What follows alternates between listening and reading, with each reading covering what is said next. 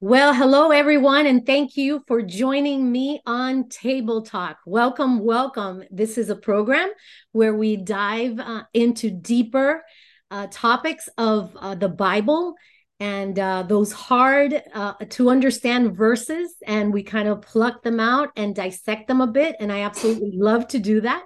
I am Yvette Gallinar, and my husband and I are the founders and senior pastors of Word of Faith Global Ministries. So we thank you for listening today. And I have a super, super special guest, and it is an honor to have someone that I've been following for quite some time, a few years, I would say. And I've gleaned so much from this person that you see before me. So my special guest, Derek Gilbert. Welcome to Table Talk, Derek. It's so good to have you. Thank you, Yvette. It's an honor to be here. Absolutely, absolutely. I have a little bit of a bio that I want to read to the audience. So if you don't mind, I'll read that because while I was searching as to what to say about you, I thought, oh, let me check his website. And man, this is good. So I'd love to share that with everybody so that they know who we're speaking to. And I want to show a little bit of your work as well, because I do have some of your books. But Derek P. Gilbert hosts the daily news analysis program 5 and 10, which I listen to all the time. I love that. We should have that actually out there in the news, is what we should have, the 5 and 10 program. I think they would ban you within 5 minutes time. Just my take. That's why we're not on YouTube anymore. Yeah. Exactly. So 5 and 10 for Skywatch TV, which I love Skywatch TV, and co-hosts Sci Friday and Unraveling Revelation, another all-time favorite of mine, together with his wife and author and analyst Sharon Gilbert, which I have to say I would absolutely love to have both of you on a table talk. So maybe we can talk about that at some other time. Would Sure. love that. But Derek is the author of the groundbreaking books Bad Moon Rising, on the role of Islam in the end times, The Great Inception, and Last Clash of the Titans. He and Sharon have co-authored Giants, Gods, and Dragons, a fresh take on end time prophecies that names the four horsemen of the apocalypse. Ooh. And also Veneration, which exposes the influence of the pagan cult of the dead in ancient Canaan and on Bible prophecy. I'd like to probably touch on that a little bit today, hopefully. But Derek also co-wrote The Day the Earth Stands Still with Josh Peck, which I also follow, and I like his material as well. But that is a timely book on the modern UFO phenomenon that exposes for the first time the occult origins of the belief in ancient aliens. And that's another topic of conversation that I'd love to pick your brain on at some point in time. But his latest is The Second Coming of Saturn, and you can see that behind his screen. And it's a startling book that connects the Roman god Saturn, the Canaanite cult of Molech, the global reset, and occult symbolism inside the United States Capitol. Wow. All of which are amazing topics. I have to say, and I showed Derek this off camera earlier, but I've got some of his material here. I've got Giants, Gods, and Dragons. I've got Last Clash of the Titans. That was an amazing, amazing book. The Great Inception as well. And look at this one, you guys, Veneration right here. So these are some of the materials that I brought with me because I wanted to show it to our audience that's actually watching. We're on podcasts as well, but those are actually watching. Anything you want to say about any of that material that I just mentioned? It's just that, as I look back over my life, if I had, when I came out of college back in 1984, I was a radio broadcaster in the secular world. In fact, top 40 radio broadcaster, because when you're, 22 years old, nobody needs a talk show host who's only 22 because you're stupid. You don't know anything. Yeah, you may not be stupid, but you don't have enough life experience to really Right, understand what's right, going on. right. So anyway, I was on that track, and if I had looked back, look forward 40 years to where I am now, I would have thought, something traumatic had happened in between. But Right. what really happened is the Lord was preparing me in a very non-traditional way Yeah. for what we're doing now. So the broadcast experience, the the fact that I'm the son of a school teacher and an engineer. So you've got, on the one hand, a father who wanted to figure out how things worked and design ways of making them better, and on the other hand, a woman with a heart to teach. And I can definitely say I am my parents' son, because I think that's come together in the way the Lord has designed this weird wiring inside my head. Love that. So taking dad's desire to figure out how things work and mom's desire to teach, and that's really where we are today. That's a great combination too. That's exactly right. And God just wired you that way with your parents that He gave you. That's amazing. Are you ready to dive right in? Absolutely. All right. Um, Although some of the material that we have shared that you've written about and on the programs that you've been, I've heard you on many podcasts.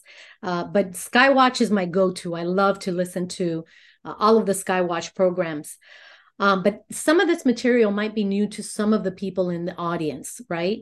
I never want to um, take for granted that everybody knows, the things that we're talking about. Not necessarily. I mean, you might say the word Nephilim or the name Nephilim, and some people have no clue, be that a Christian or not, But in any case, I want us to get into these topics because I'm sure that as it happened to me years ago when I began to dig deeper and listen to programs like yours and read the materials that you've brought forth, it all begins to make sense. And what I mean by that is that the Bible begins to make more sense. I wanted to read an excerpt from Giants, Gods, and Dragons, if you don't mind. This is in chapter 5, the beginning of chapter 5, which I love how you quote Dr. Michael Heiser at the top of this, but you wrote this, and then we could go into it a little bit. And I know this is kind of deep, even though the audience might not fully understand, but I want to go right into it. But you wrote in this chapter that's entitled More Lying Rebels, the Apkallu, Gilgamesh, and the 70 sons of El. Okay. So this is what you wrote. You said, the ancient records are rife with references to pantheons, that imitate, I'm sorry, I don't have my reading glasses. I should have gotten them. That imitate the true divine assembly of our Lord and Savior. Baal or Baal, right? El and El's 70 sons are one example. Each pantheon, which the number 70 is very interesting, right? Each pantheon is said to dwell upon a sacred mountain, whether natural or man-made, Babel being one such example. And then you go on to say these precipitous and lofty thrones rooms could be found across the globe, including, and then you name several of these mountains: Mount Savon, let's see, Mount Olympus, Mount Kailash, Mount Kobru, Mount Carmel. And some of these mountains, actually, I talked in a recent table talk with Dr. Laura Sanger. I don't know if you're familiar with her work, but she wrote a phenomenal book. And I'll have to share that with you from Dr. Laura Sanger. But anyway, you write here, but as we study the long spiritual war between Yahweh and the fallen realm, we also find ourselves returning to Mount Hermon, or Mount Hermon, the place where the Watchers descended and took an oath before cohabiting with human women and producing giant offspring. For it is also where El held court with the consort Asherah and his 70 sons. So that's a mouthful, right? Help us understand who the fallen realm are and what their end goal is. Sure. Credit where it's due, by the way. Sharon wrote this portion of the book. Right. She is a much more elegant writer than I am. When we write together, and one of the reasons we wrote Giants, Gods, and Dragons was to explain to believers mainly, but we pray that this reaches non-believers, Yeah. but to believers specifically, that these entities, and that's the reason, by the way, for the very Lord of the Rings-ish cover on the book. It looks like one of the orcs on the cover. Jeffrey Martis, our cover artist, did just an incredible job Amazing. with the design. He's done all of our book covers, including all of Sharon's Red Wing Saga Mm-hmm. series of supernatural Right. fiction. Anyway, it was to show believers that God, the God of Abraham, Isaac, and Jacob, Yahweh, Right. has called these entities in the Bible giants, the Nephilim, gods, the gods of the pagans like Baal or Baal, Asherah, Molech, and dragons like Leviathan, the multi-headed dragon of chaos, Satan, the seven-headed dragon of Revelation 13. Revelation 12, excuse me. We see these entities, these references in Scripture. The description of Leviathan, for example, in Job chapter 41. And we try to find naturalistic explanations for them. Oh, he's describing a hippopotamus or an alligator or a crocodile. No, God refers to these entities in these terms. Why are we not taking his words seriously? In fact, what really inspired the book was a news story coming back to Lord of the Rings, that the developers of the role playing game, now I'm forgetting, what is it, Dungeons and Dragons, Oh, were yes. upset were upset that the orcs were always depicted as evil because, well, it's clearly because they have colored skin, sometimes green, brown, whatever. They're all colored skin. The elves, who are usually depicted as very fair haired and light skinned, are always good. Yeah, but in the J.R.R. Tolkien's world of Lord of the Rings, that's just how they were. They represent the loyal angels, the elves, and the fallen angels, the orcs. Right. That is what they are fundamentally, good and evil. But these people playing this game took this so seriously, they were rising up in protest. And so we were laughing about that and saying, isn't this silly? They're taking this fictional world so seriously that they're actually protesting for the rights of these fictional characters created by J.R.R. Tolkien. Wow. But then we stepped back and said, but wait a minute. Most of us in the Bible, and this is showed survey after survey by George Barna of Arizona Christian University, who's been surveying what Christians in America believe for decades now, and find that more than half of American Christians don't believe that Satan is real. In fact, 60% of American Christians don't believe the Holy Spirit is real. I mean, forget about demons, forget about dragons, forget about giants. Nobody really believes in those things. Well, but God does. It's in his book. So if we say we are followers of Christ and we believe in the Trinity, that Christ is God, then he's the one who inspired through his Spirit, the third member of the Trinity, the prophets and apostles, to write what they wrote. Why are we treating these real entities as though they're fiction? I mean, we're laughing at these guys treating fictional characters like they're real. Here we are, we've got the word of God, and we're ignoring his word and treating those real characters as though they're fiction. So is it any wonder that children are falling away from the faith when the great enemy of our Lord and Savior, Jesus Christ, I should say enemies, plural, because it's clear when we get into Scripture that there are more than one, which is the other point of the book, Giants, Gods, and Dragons. Right. It's not just Satan, but Satan and a bunch of minions, right, who have aligned themselves against God. We don't take God's word seriously because we don't believe the enemy is real. So how seriously will we take this supernatural war in which we all take a part if we don't believe it's really real? If evil is nothing more than a construct, if reality doesn't, if there is no truth, no ultimate truth, as Pontius Pilate said, what is truth? Right. Well, there is ultimate capital T truth. Jesus said, I am the truth, the way, the truth, and the life, and no one comes to the Father except through me.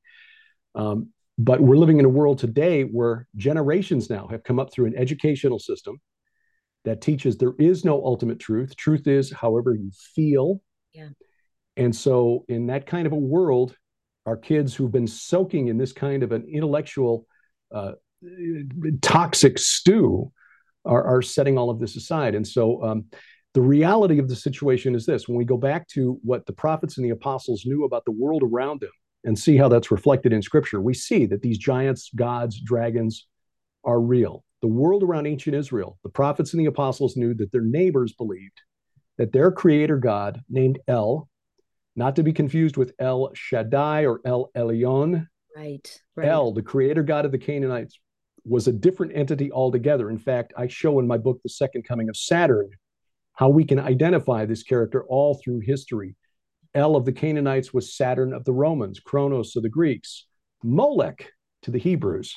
And you can trace them all the way back to the leader of the rebellion in Genesis chapter 6, I believe, the head of this group of sons of God who rebelled against their creator. The Canaanites believed that their creator God, El, along with his son Baal, the storm god, who was Zeus by a different name, Asherah, the consort of El, and the 70 sons of El would meet. It was sort of like a Canaanite Mount Olympus, I think is the easiest way for us to get our heads around this. Mount Hermon, which is on the northern border of Israel today, it's the border between Israel, Syria, and Lebanon. That's where the pantheon of the Canaanites would meet. This was their Olympus. And the number 70 in the ancient Near East, not just for the Israelites, but all throughout ancient Mesopotamia, that number 70 represented the complete set, all of them. In other words, all of the gods of the nations would meet on Mount Hermon to hear El, decree whatever was to be. Even though Baal was the king of the pantheon, El was the father of all of the gods. And this is where they met. And that is why, when we start looking at why certain things happened in the Bible, we begin to notice that these references to Mount Hermon and the region around Mount Hermon, which was called Bashan, show up, and they were always supernaturally charged. Jesus declared his divinity at Caesarea Philippi. That is at the foot of Mount Hermon. That's where he asked Peter that all-important question, who do you say that I am? Yeah. And when Peter said, you are the Christ, the Son of the living God, Jesus said, yes, blessed are you, Simon Bar-Jonah, for this has not been revealed to you by men, but by my Father in heaven. God himself confirmed it to Peter. And then he said, Jesus said, on this, I say that you are Petros, you are Peter, right. And on this rock, this Petra, little wordplay there, this rock, this 9,200-foot mountain right behind me, I will build my church. In other words, on the pagan Mount Olympus, the Canaanite Mount Olympus that we're standing at the base of, I will build my church. And the gates of hell, which is this really big cave over here called the Grotto of Pan, yes, which according to the first century Jewish historian Josephus was literally believed to be the entrance to the netherworld. Right. And Josephus wrote that no one had ever been able to lower a plumb line long enough to hit bottom. They thought the cave had no bottom because it literally extended into the underworld. Wow. And Jesus said, the gates of hell. And everybody knew what he was talking about because they were standing right in front of it. Right. They knew. The gates of hell will not prevail against it. So now, if this was all just mythology, if the gods of the pagans around ancient Israel were just their imaginary friends, right, God would have said to the prophets and to the apostles, look, you're wasting your time sacrificing because they don't even exist. But that's not what he said. Right. When God was freeing the Israelites from Egypt, he was freeing them from the hand of Pharaoh. He said to Moses, on that night, I will pass through the land of Egypt and I will execute judgment on all the gods of Egypt. Right. And Psalm 82 is like a courtroom scene in heaven where God, the God of Abraham, Isaac, and Jacob, takes his place in the midst of something called the divine council. And this was at the heart of the research of our friend, the late Dr. Michael Heiser, the idea that there was like a heavenly court around God. God takes his place in the midst of the divine council. And then it says, in the midst of the gods, he passes judgment. And I'm paraphrasing, I'm not quoting the translation exactly, but essentially he tells these lesser Elohim, these other members of the spirit realm, because you have judged unjustly, like men you shall die. Though you are gods, all of you, sons of the Most High, like men you shall die and fall like any prince. God was passing judgment on these entities for not administering his creation justly. And the only way people who, and I will admit that understanding Psalm 82 in that way is not what's taught at most seminaries today. Right. Most seminaries teach their pastors that, well, this is a reference to the judges of Israel who were not judging his people fairly. That's not how Jesus took it in John chapter 10. When you understand John, or rather Jesus' reference to Psalm 82 in John chapter 10 correctly, Right. you understand that Jesus was using this to say, look, I can claim to be the Son of God, the Son, because there are other entities in that realm, which was the understanding of Jewish theologians in the first century. They understood that there was a second power in heaven, the angel of Yahweh in the Old Testament, the angel of the Lord. It was only after the second century when Christians had really begun to spread the message that, hey, we know who the angel of the Lord is. It's that Jesus of Nazareth who was crucified under Pilate and then rose again from the dead, that Jews began to teach that there was no second power in heaven, and change the understanding that God is one. There is no, God did not have a son. Anyway, I'm starting to ramble a little bit, but the bottom line is this: there's more in the spirit realm. There are more entities active in the spirit realm than we've been taught. Right. And they, like us, were created with free will. And this long supernatural war between them, the fallen, and the loyal angels. Yeah. And then in the human realm, those of us who've accepted Jesus Christ as Lord and Savior, and those who are following another path, is all about who will be raised up at the last trump. Yeah. Yeah. There's so much in that I wish I had 5 hours with you to pick your brain and ask you a ton of questions just so people can understand. I think that the hang up that maybe, and that's might be a bad word to use or bad phrase to use, but maybe what a Christian would find difficult to understand is that there was this angelic realm that rebelled against God, right? Yeah. Because in the mindset of of a person who follows Christ, maybe they imagine, if they're angels and they're there with God and the presence of God continually, how could they have rebelled against God? And so I think that might be right, the hang up. That's the only word I can think of, or the hindrance. I think a lot of us have been taught that angels really don't have free will. Yes, there you go. They are all created and have to serve him mindlessly. But that's really not the case. I mean, we see in 2 Peter 2, verse 4, God did not spare angels when they sinned, right, but cast them into hell and committed them to chains of gloomy darkness to be kept until judgment. right. So we know that angels can, in fact, we see another reference to that same event in Jude verses 6 and 7. Mm-hmm. So we know that angels can sin, and if they can sin, it means that they can exercise free will to choose between right and wrong. Now, what's really interesting about the verses in 2 Peter and in Jude is that the word translated hell into English is Tartarussus. It's not Hades. Right. So we're not talking about Hades or Sheol, where the spirits of the dead would go, but Tartarus, which was a separate level. This is the abyss, the bottomless pit, which is the only place in the Bible where that Greek word is used. And as Mike Heiser used to say, if it's in the Bible and it's weird, it's probably important. Oh, yes. In context, 2 Peter 2 and Jude 6 and 7, describing these sinful angels, make it clear that their sin was a sexual sin. Right. And, as weird as it seems, especially if you've never heard this concept before, Genesis 6, verses 1 through 4 describe an illicit union, an unauthorized union between the divine, these sons of God, angels, and the daughters of men, human, women. And from that union were produced these hybrid, half human, half divine creatures called Nephilim, who were believed to be giants. Now, there are a number of objections that are raised by people who don't accept this. And again, I'll say that this understanding of Genesis chapter 6 is not what's taught in most seminaries, although I will say that most Bible scholars for about the last century or so now accept that Genesis 6, that's what it means. It literally means angels came down and cohabitated with humans. Right. But it's weird. And so, to avoid pastors getting into a difficult situation of explaining, well, how is it possible for an angel to have sex with a human? Right. Well, we don't really know how or why that works. All we know is that in Scripture, it's there.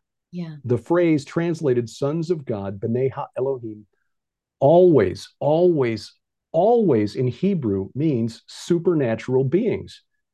The critics who want to say or that no, that's not what that means. It's like, well, I'm sorry, but that's what it means in Hebrew. Yeah. That's just what it means. You cannot redefine the words because you don't like the theological implications. Okay. That's what it means. And when you understand then that that incident, and this is not just known from Hebrew, but from Canaanite texts that have been discovered over the last 100 years, when you add that as context, sort of cultural and religious context of the world around ancient Israel, you see that that event led to the neighbors of the ancient Israelites believing in the spirits of these long dead, mighty men, kings who could be summoned through necromancy rituals.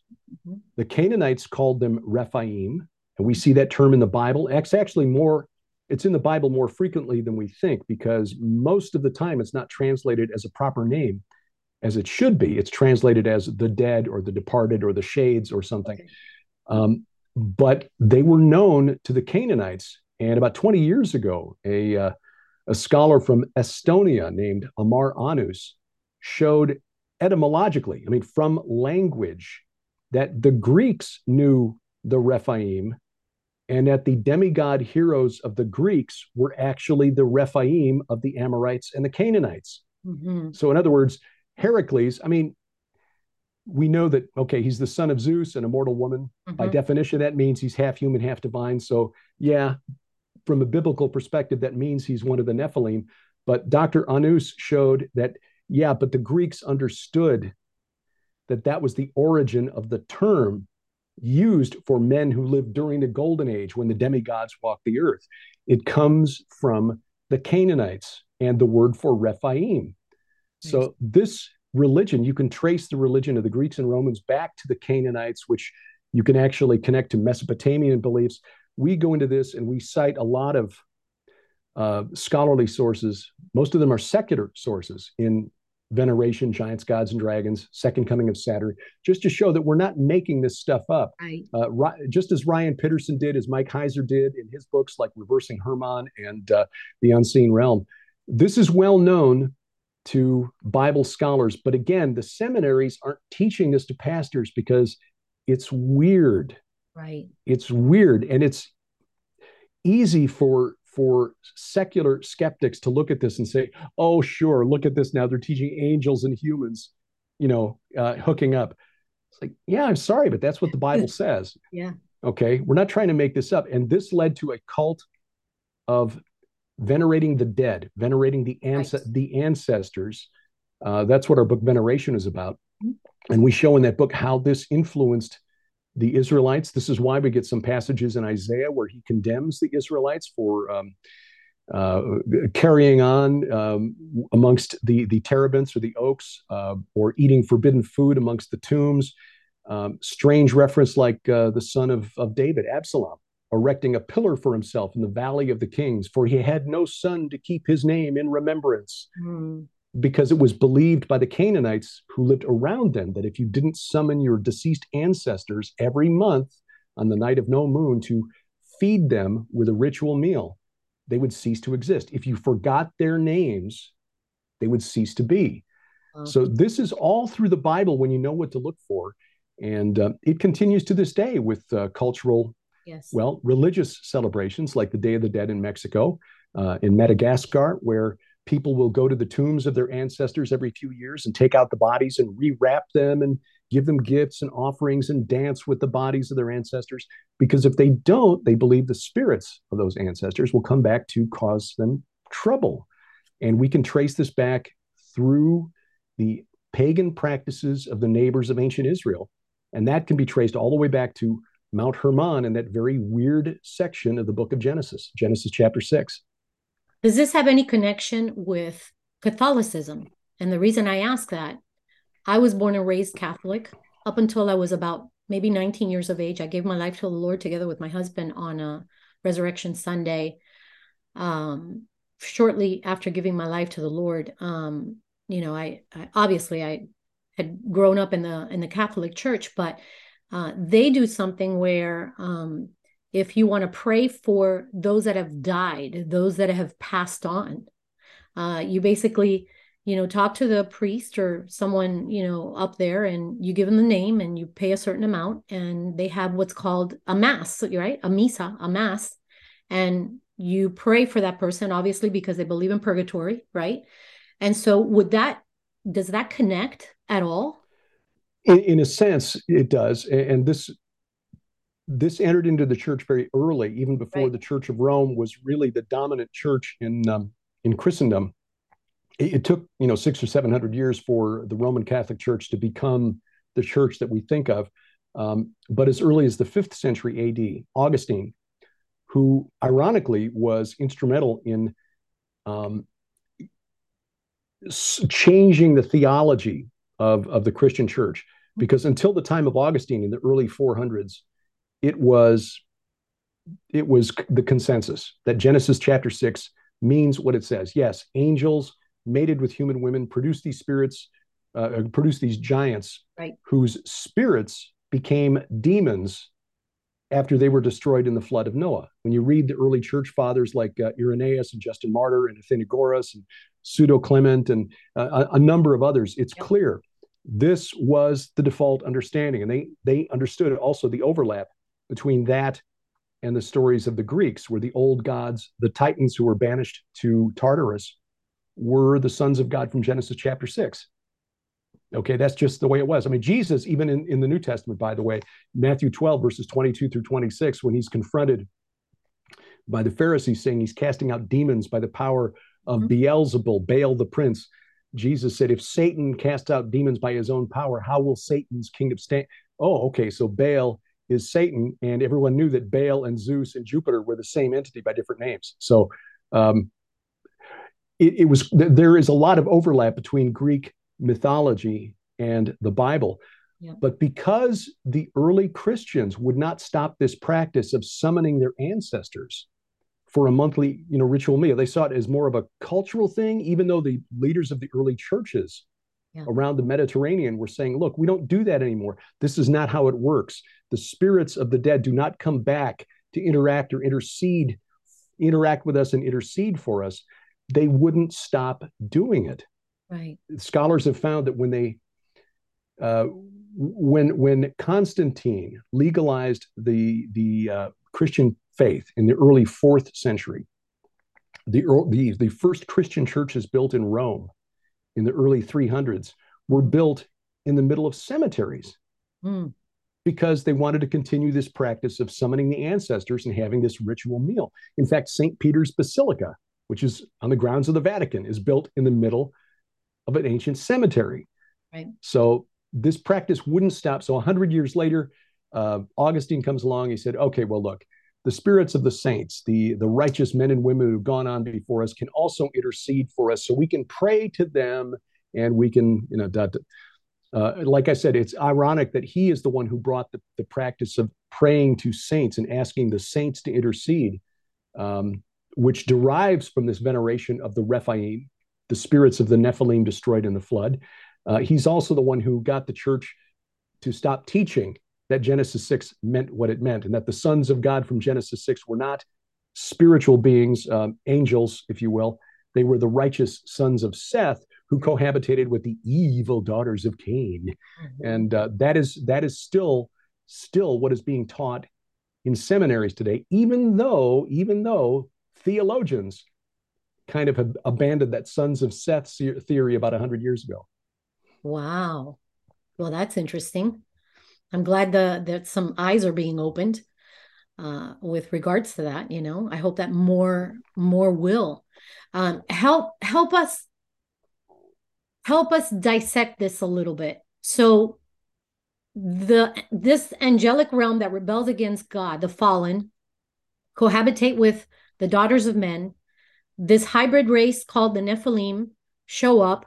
They are tall, evil, horrid looking. God only knows what the world looked like at the moment that God had to find only Noah and his family to save what was left.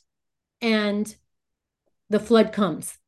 What happens to those Nephilim and what happens to those fallen? Because as you described, the like in Jude and in First Peter, Second Peter, I think it was that we talked about, but they are now in Tartarus. In other words, the angelic rebels are in Tartarus. They're chained in Tartarus.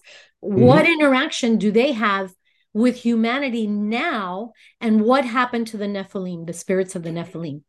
Really good questions. In a nutshell, here will be about 5,000, 6,000 years of human history in a nutshell.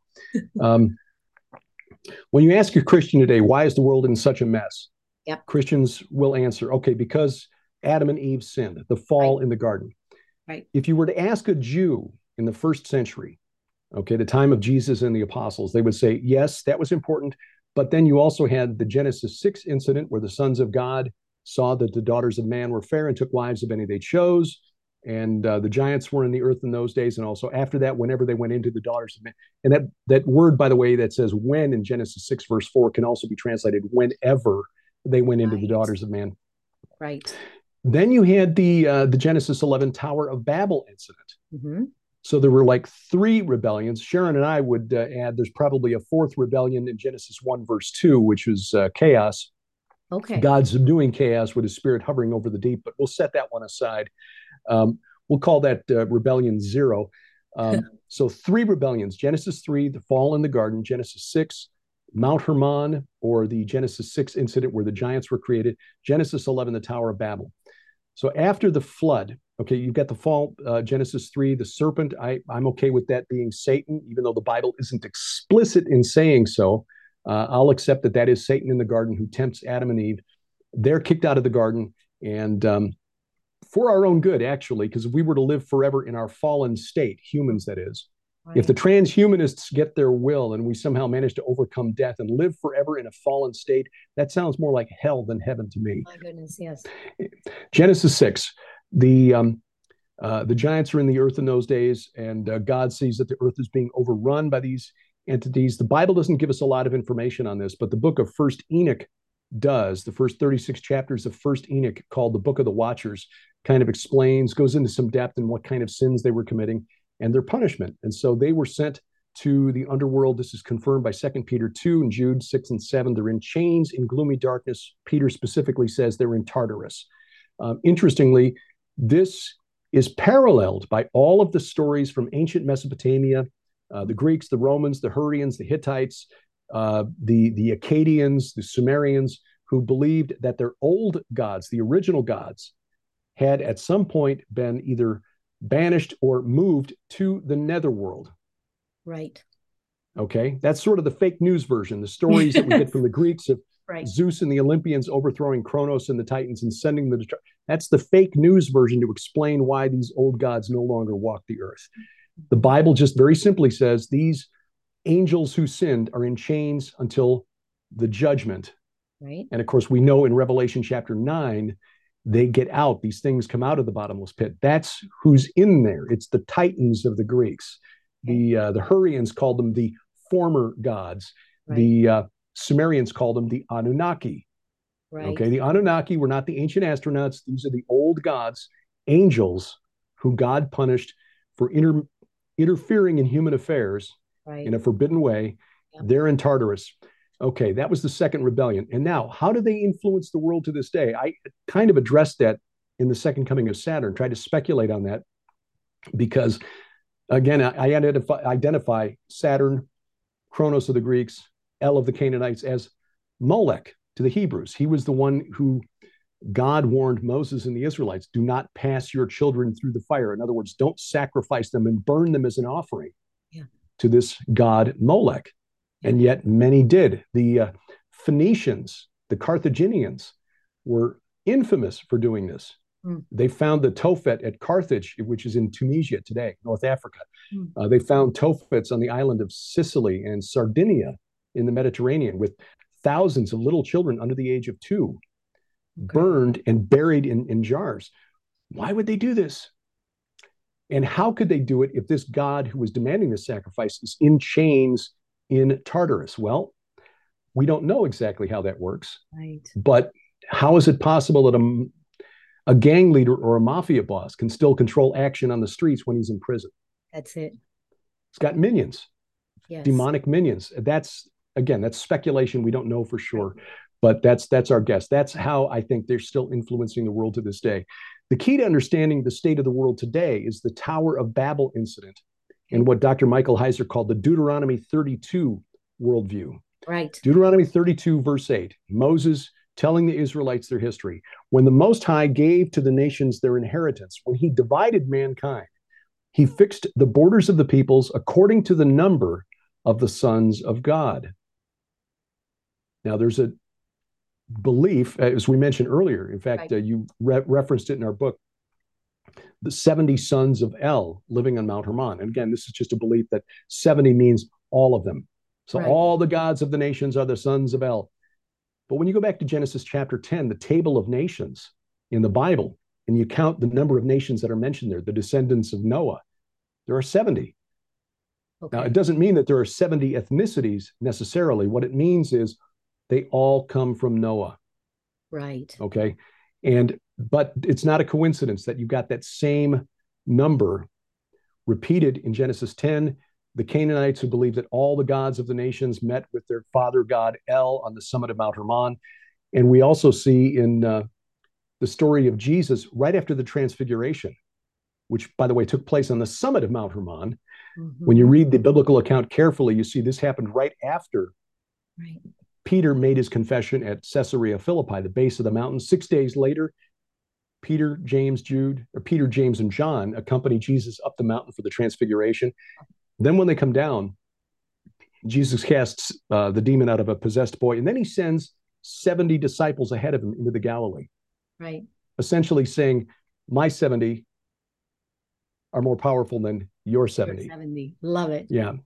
So this is essentially what it is. After the Tower of Babel, God divided the nations and he allotted to the nations these angels. That's really an imprecise term, but I guess Right. that will have to do. These lesser Elohim as the gods of the nations. And we see this in Deuteronomy chapter 4, verse 19. God is warning Moses, beware lest you raise your eyes to heaven, and when you see the sun and the moon and the stars, all the host of heaven, you'll be drawn away and bow down to them and serve them, things that the Lord your God has allotted to all the peoples under the whole heaven. Mm. In other words, God divided the nations and gave them these lesser Elohim, these angels, to sort of supervise in the same way as the Israelites when they demanded a king in the book of Judges and Right. First Samuel. We want a king. We want to be like all the other nations. And God said to Samuel, okay, anoint Saul, but Right. tell the Israelites that I'll give them what they want, but they're not going to like it. It's essentially the same thing that happened after Babel. Right. Babel was an attempt to build an artificial mountain because it was believed in the ancient world that mountains were the abodes of the gods. This is where the gods met. Right. They were going to build an artificial mountain as a point of contact to bring the gods down to earth. I mean, I would argue that even 5,000 years ago, engineers in ancient Sumer understood they were never going to build a mud brick tower tall enough to reach heaven. That was Right. not the purpose. It was a cult center Right. intended to serve as a point of contact between heaven and earth. And God said, okay, if that's what you want, that's what you'll get. I'm going to confuse your languages and split you up. You'll be under the administration of these angelic beings, but I'm Yeah. reserving one people for myself. And that's verse 9 of Deuteronomy 32. Israel or Jacob is his inheritance, his allotted portion. So after Babel, God said, okay, here you go. You angels, you oversee the earth. And of course, Psalm 82 is God's judgment on those angels for judging and Right. ruling unjustly. Right. Yeah. And I love that you went through that because that's exactly what I was going to ask next about Deuteronomy 32, Psalm 82 as well. They all connect. And then at the same time, when you read them and you don't know the basis or the foundation of everything you just explained, it doesn't make any sense, does it? Right, right. No, because it's weird. And because most of us in the Western world, here in the United States especially, but in the Western world generally, we are raised with a naturalistic bias. Right. We look for naturalistic explanations. Right. Okay, the prophets and the apostles, yeah, okay, they were pretty smart guys and they could write pretty well. Isaiah was, had a way with words, but they didn't really understand the way they attributed to the gods things that were happening in the natural realm, Yeah. weather, earthquakes, whatever. Um, it's like no, I think we're doing a disservice. Where it's really we've been pulled away from the understanding of the world that the apostles and the prophets had. And so all we're trying to do is we're not trying to create some weird new way to make the Right. Bible exciting. We're just trying to get back to understanding the word of God the way the prophets and the apostles did. That's right. That's right. And centuries ago, for it all, like I said in the beginning, it all begins to connect. It all begins to be clearer for the Christian to understand this. Why? Because how many times as a Christian, and call it a baby Christian or whatever, we're always talking about the enemy, referring to Satan as the enemy, and we want to put Satan or the enemy as omnipresent, like he's everywhere and he's attacking us. Oh, I'm getting an attack from the enemy, and oh, so and so is getting an attack from the enemy. Like if the enemy is omnipresent, and he's not, the enemy is not omnipresent. Uh, we have to understand that there are these demonic entities at work. And so when you talk about the fallen, those that rebelled against God, and then you talk about the Nephilim, is there a difference? Help us understand. Is there a difference? Because I know obviously what uh, Enoch has to say. I know what historians like Josephus had to say, and whatnot. But explain that to our listening audience, is that there's a difference, right, between the dead spirits of the Nephilim and this fallen angelic realm in a sense. Right. The Yeah, there's not much that we've been taught in the church about, I guess you'd call it angelology or demonology. Yeah. And we could really stand for some good teachings in those regards. And Right. to bring Mike Heiser back into the conversation again, his Yeah. books Angels and Demons are really good Yeah. academic reference materials for a study of angels and demons and what the Bible has to say Right. about them. But in a nutshell, these fallen angels rebelled against God. You essentially have two groups. You've got the group that are mentioned in Genesis chapter 6, the sons of God.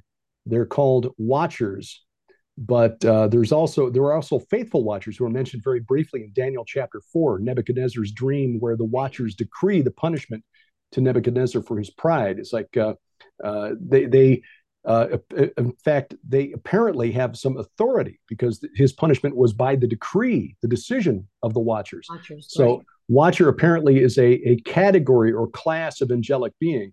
Um, anyway, this group that rebelled prior to the flood of Noah, who were committed the sin of crossing the species barrier. Apparently, Yeah. they're down in Tartarus. The Right. second group of rebels are apparently among the group that God delegated authority for overseeing Earth after the Tower of Babel incident. Those are fallen angels. Demons are fundamentally different. They are what's the scholarly word? Ontologically different. Right. Those are the spirits of the giants destroyed in the flood. And what blew my mind in researching Last Clash of the Titans was discovering, mentioning the scholar Amar Anus again, that in Hebrew, in Greek writings, rather, the Greek poets Homer and Hesiod used a term for the demigod heroes of the pre-flood age Mhm. that showed that they understood that the daemons, the spirits of the men from that age, when they died, their spirits became these daemons or demons. That's right. It's just they had a much better view of them than Jews and Christians did. The Greek daemon was a spirit that could intercede for you and do good things for you, but you had to sacrifice to them. You had to offer them sacrifices at their cult centers. And again, this is very much like the veneration of the Rephaim, Mhm. performed by the Canaanites and the Amorites Yeah. in ancient Mesopotamia. So finding that Homer and Hesiod, who lived at about the same time as the prophet Isaiah, roughly, were writing about these men of the Golden Age, and that Hesiod in particular, who is the source of a lot of what we know about Greek religion, that they understood that these spirits, the daemons, were the spirits of these hybrid demigods who died in the flood. Yeah. I was like, that's mind blowing, Yeah. because it's one thing to read this from a Christian or Jewish perspective and to say, okay, yeah, but they're just trying to, or a skeptic can say, they're just Right. trying to demonize, pardon the pun, the Yeah. religious beliefs of their neighbors. But the Greeks are saying, no, no, this is where they come from. It's just that they're good, they're nice, they're kindly, they're helpful. Mm. Whereas Jews and Christians are saying, no, this is where they came from. The Right. spirits of the giants destroyed in the flood are the demons that Jesus was casting out during his ministry, the demons that deliverance ministers deal with to this day. Yes. That's where they come from. And again, this was the universal understanding. This was the consensus of the earliest church theologians for the first 400 years. It was understood. This is where they came from. Angels mated with humans, their hybrid children killed in the flood, their spirits, demons. Yeah. And then Augustine came along and said, no, that's too weird. Let's change all this up. And since then, again, there's been confusion in the church as to what these things are. When we go back to what the early church believed, to what the Jews of the first temple or the second temple period believed, Yeah. it was clear to them. We just had the waters muddied over the last 1600 years or so. Yeah. And if we don't really grasp that, then we don't understand some of the things that Jesus did, where he went, the things that he said, the specific wording that he uses. Just like you said a moment ago, you were preaching a message I gave some time ago about him asking Peter, "Who do you say that I am?" and how he made that Right. declaration that he was the Son of the living God, and upon this rock I will build my church, and all of that. I absolutely love that that sermon, but if we don't know that, then we don't understand some of the things that Jesus said and did and where he actually went. It was so Yeah. specific. He went to several places, or everywhere he stepped foot on. It was deliberate. It was he did it for a purpose. He did it for a reason. He said the things he said for a reason. He went to the places that he went for a reason. And that brings me to remembrance of I know that you and Sharon just went recently to Israel, and I'd love to pick your brain on that, but you had spoken in a couple of podcasts that I heard. I think it was maybe on Blurry Creatures and some others. You talked about the valley of the shadow of death. And I would love for you, within the next few minutes before we end up closing in a little while, would you attack that? Because I would love for our listening audience to basically understand the fact that that is a real place. So when we say that psalm, it is an actual real place. Can you go into that a little bit?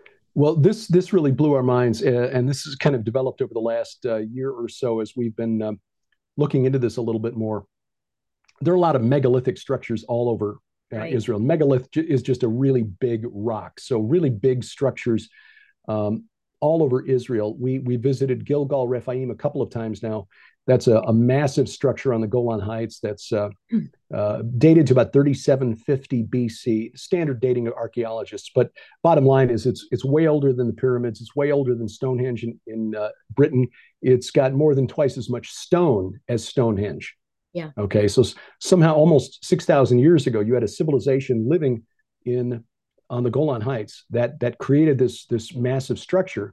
It clearly had a religious purpose. Yeah. And according to the archaeologist, who we spent an entire day with, Dr. Michael Freakman, who's done the most recent excavations there, it was in all likelihood for the cult of the dead. So now we're talking almost 1,000 years before the invention of writing.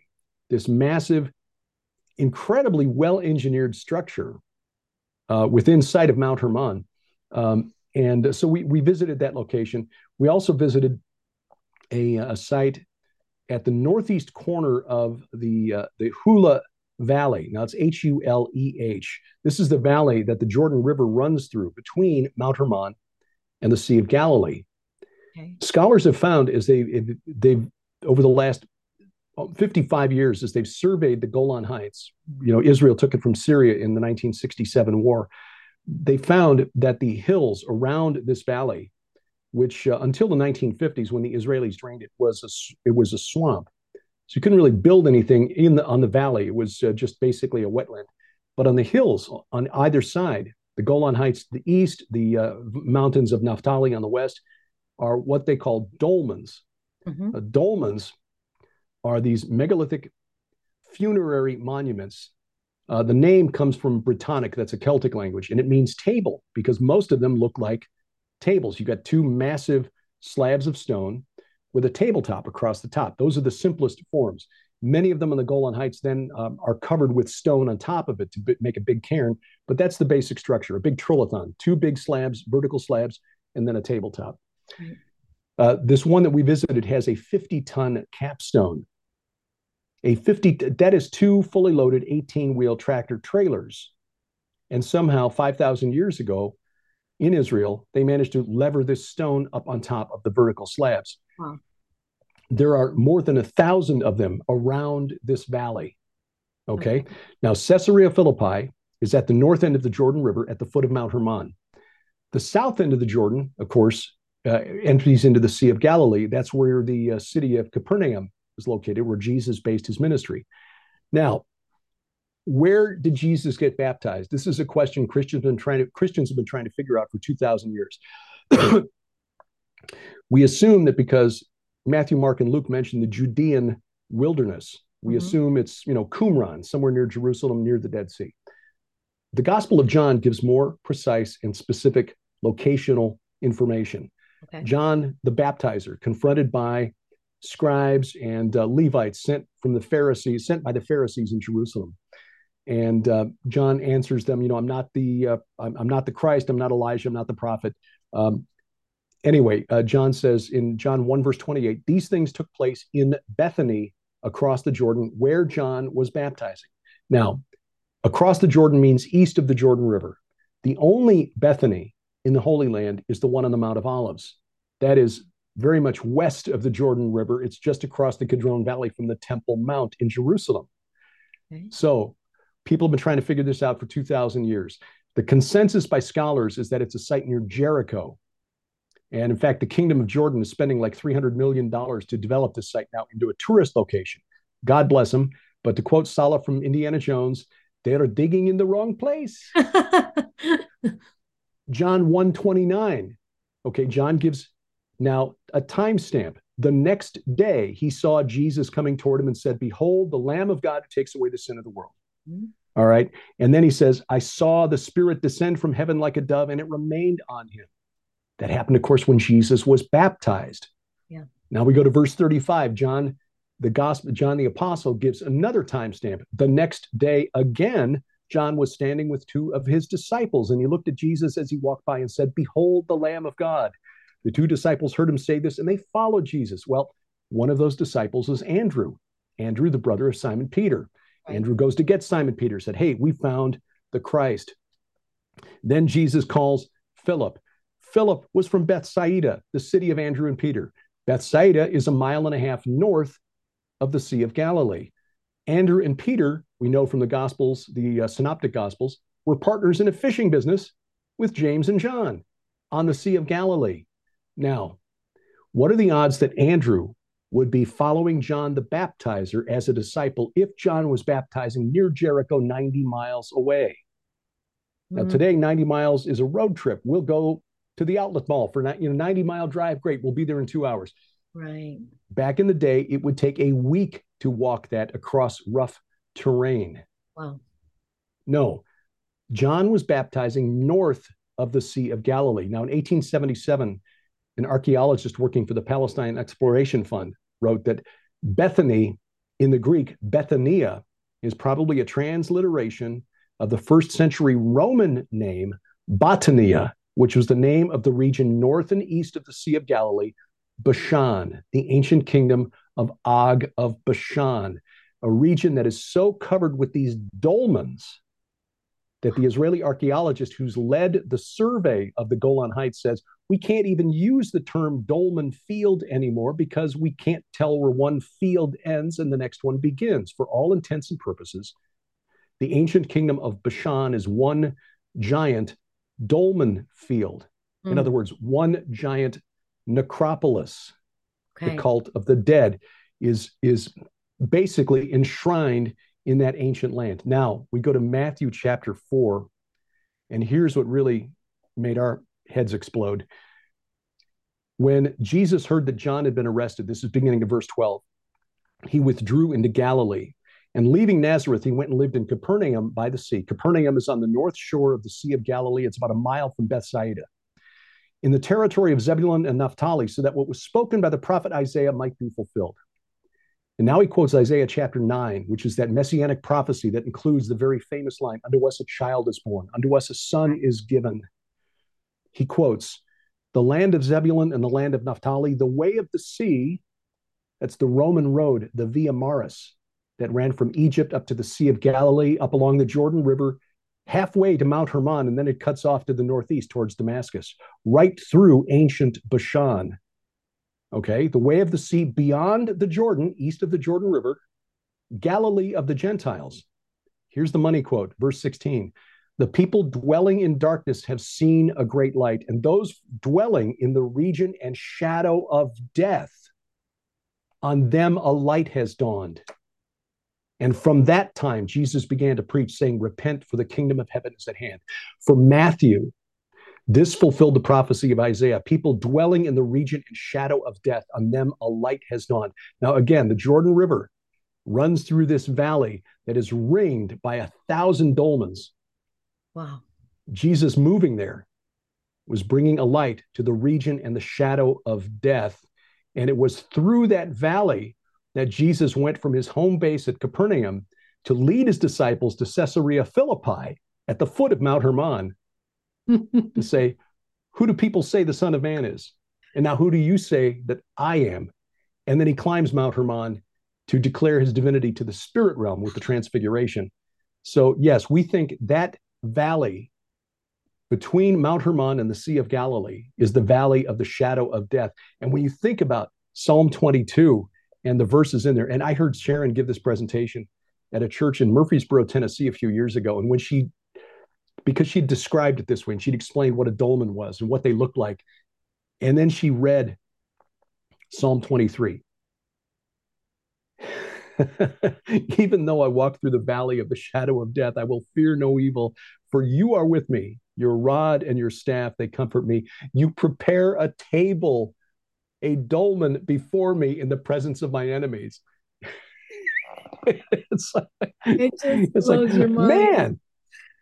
Man, Jesus declared war on the spirits of the demonic spirits of the dead right from the beginning of his ministry, with where he chose to be baptized. Yes.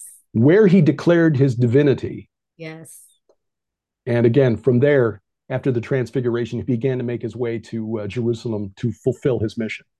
Whoever said the Bible was boring? I think it's only because we've been taught that most of the characters in it, the giants, the gods, and the dragons, are imaginary. Yeah. Once we understand, hey, look, this is like Lord of the Rings on steroids. Yeah, it's so true. Because it's real. Right. You're absolutely right. Oh my goodness. I love that. I love how the Bible just comes to life.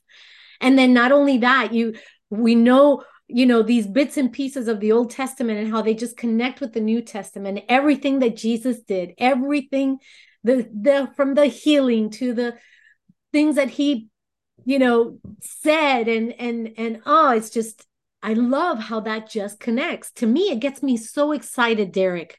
So excited. And it's that passion that I have to just share the word of God with people. And, I get it that as pastors, you want to make the word of God, relevant to this day and age. And of course, we can do that in certain ways, when God speaks to us and stuff. But really, we miss the meat of it if we don't dive into subjects such as these. Amen. Amen.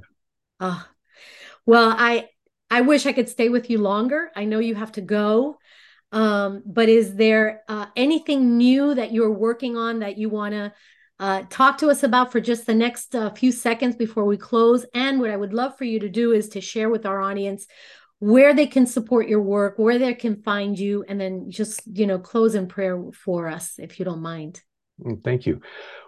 We are working on a book called The Gates of Hell, which Okay. will go into this in some depth. We're also putting together a video based on our recent expedition to Israel to show what it is we saw when we visited Right. Gilgal Rephaim, this megalithic structure on the Golan Heights. The Serpent Mound of Bashan, which we didn't even talk about, which is a quarter of a mile away from Gilgal Rephaim. It makes the Serpent Mound in Ohio look like a worm. It's 3/4 of a mile long, 25 feet high, 200 feet wide, and it's covered with 140 megalithic tombs. Wow. All the tombs in this region between there and Gilgal Rephaim are on the back of this serpent-shaped ridge, which may be a natural formation, but it doesn't change the fact that it was clearly used for a religious purpose. Right. And the fact is, you've got this 3/4 of a mile long serpent-shaped structure covered with megalithic burials. Wow. In a place called Bashan, which literally in the ancient language means place of the serpent. So yeah, that'll be part of the video that we're putting together on this whole series of, I hesitate to call them discoveries, because God has certainly known that these things are all there. It's just, putting together the evidence, but just sharing the excitement we have about that. Those will both be out before the end of the year. And people can follow our work. We produce about 4.5 hours of content a week between our weekly broadcast program, Unraveling Revelation, where we study end times prophecy.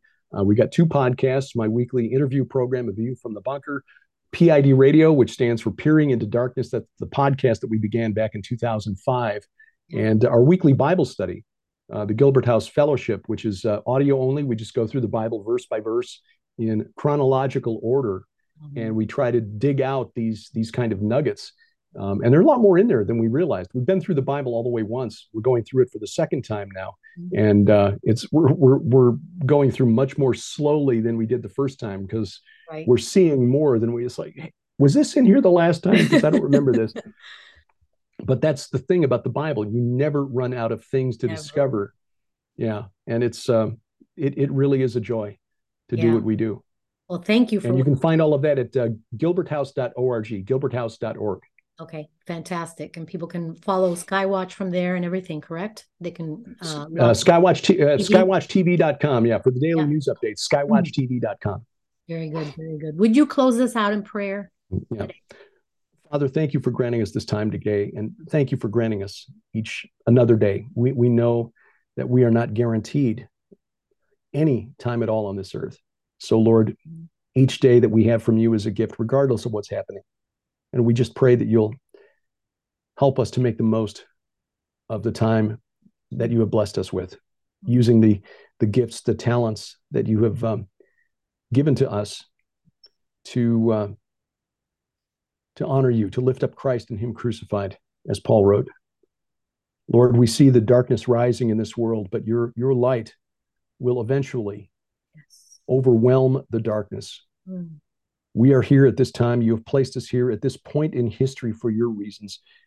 Help us to find the purpose to which you've called us, and then to run the race with all of our strength while we still draw breath. We ask for your blessing, Father, especially for those who are preaching the gospel in places where doing so is a threat to life and limb. We pray for those who are struggling emotionally, spiritually, financially, physically this day, Lord, that you would bring comfort and healing. Lord, you have blessed us beyond measure. We know a day is coming when you will return and restore this world to justice, bring justice to this world, true justice, Father. Until then, Lord, give us the words to speak when the opportunities present, to share the hope that we have in you with gentleness and respect, Lord. We pray for your Spirit to grant us wisdom and discernment, boldness, and also, Lord, the grace to love sacrificially as you have loved us. We ask this in Jesus' name. Amen. Amen. Amen. Thank you so much, Derek. Thank you so much for spending this time with us. We have to get you back on and dive into other topics that maybe we didn't dive into today for sure. I have so many more questions. So, but thank you again. I do appreciate it so much, and we'll see you again. So, for our listening audience, be sure to share this with your friends and your family and follow along with us and follow Derek and his ministry as well. And you can support his ministry also by getting all these great books and great materials. So, God bless you all. Take care. And thanks again for joining us. God bless.